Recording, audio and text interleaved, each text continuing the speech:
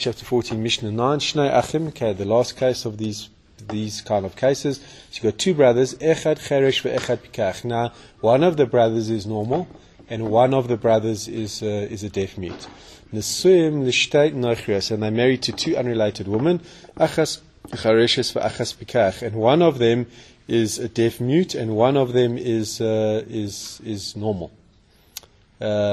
So the Kati brings it's the deaf mute man is married to the deaf mute woman.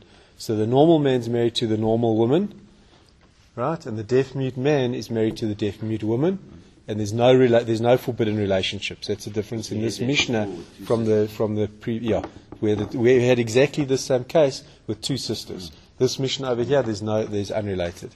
So Meis Cheresh Bala Cheresh. So if the man dies, who's the deaf mute, and he's married to the woman who's a deaf mute, so the woman who's a deaf mute is now falls for Yibum to the brother.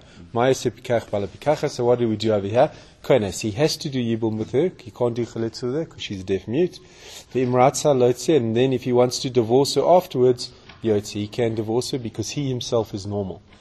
But if the man who's normal dies, so now the normal woman falls to the deaf mute for Yibum or Chalitza.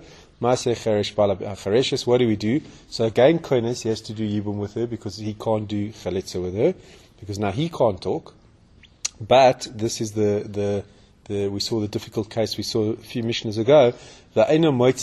He can never ever divorce her because his marriage to her by Yibum is a fully sanctioned Torah Yibum case, and he's married to her by Yibum. But because he's a deaf mute, so he is unable to give her a fully valid Torah get. He only has the strength to give her a get according to rabbinic law. So he has to stay married to her forever. But in the previous Mishnah, no, we had exactly this parallel case previously. The previous one that just said, the guy that was a deaf mute could give a get. No, he was fine in the previous Mishnah. She was the deaf mute. So if the guy is fine, he can give a fully valid get. If he's a deaf mute, he can't. It's not on her, it's on him. It's an ability on him.